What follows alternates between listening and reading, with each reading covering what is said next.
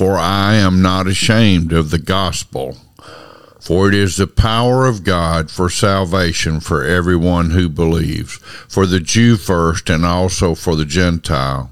For in it the righteousness of God is revealed from faith for faith, as it is written, the righteous shall live by faith. Romans chapter 1, verses 16 and 17.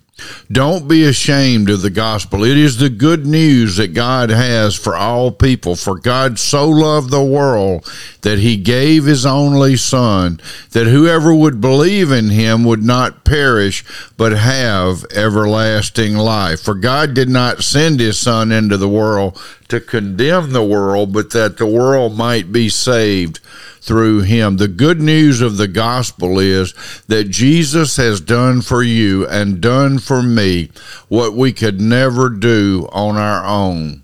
He has paid our sin debt in full.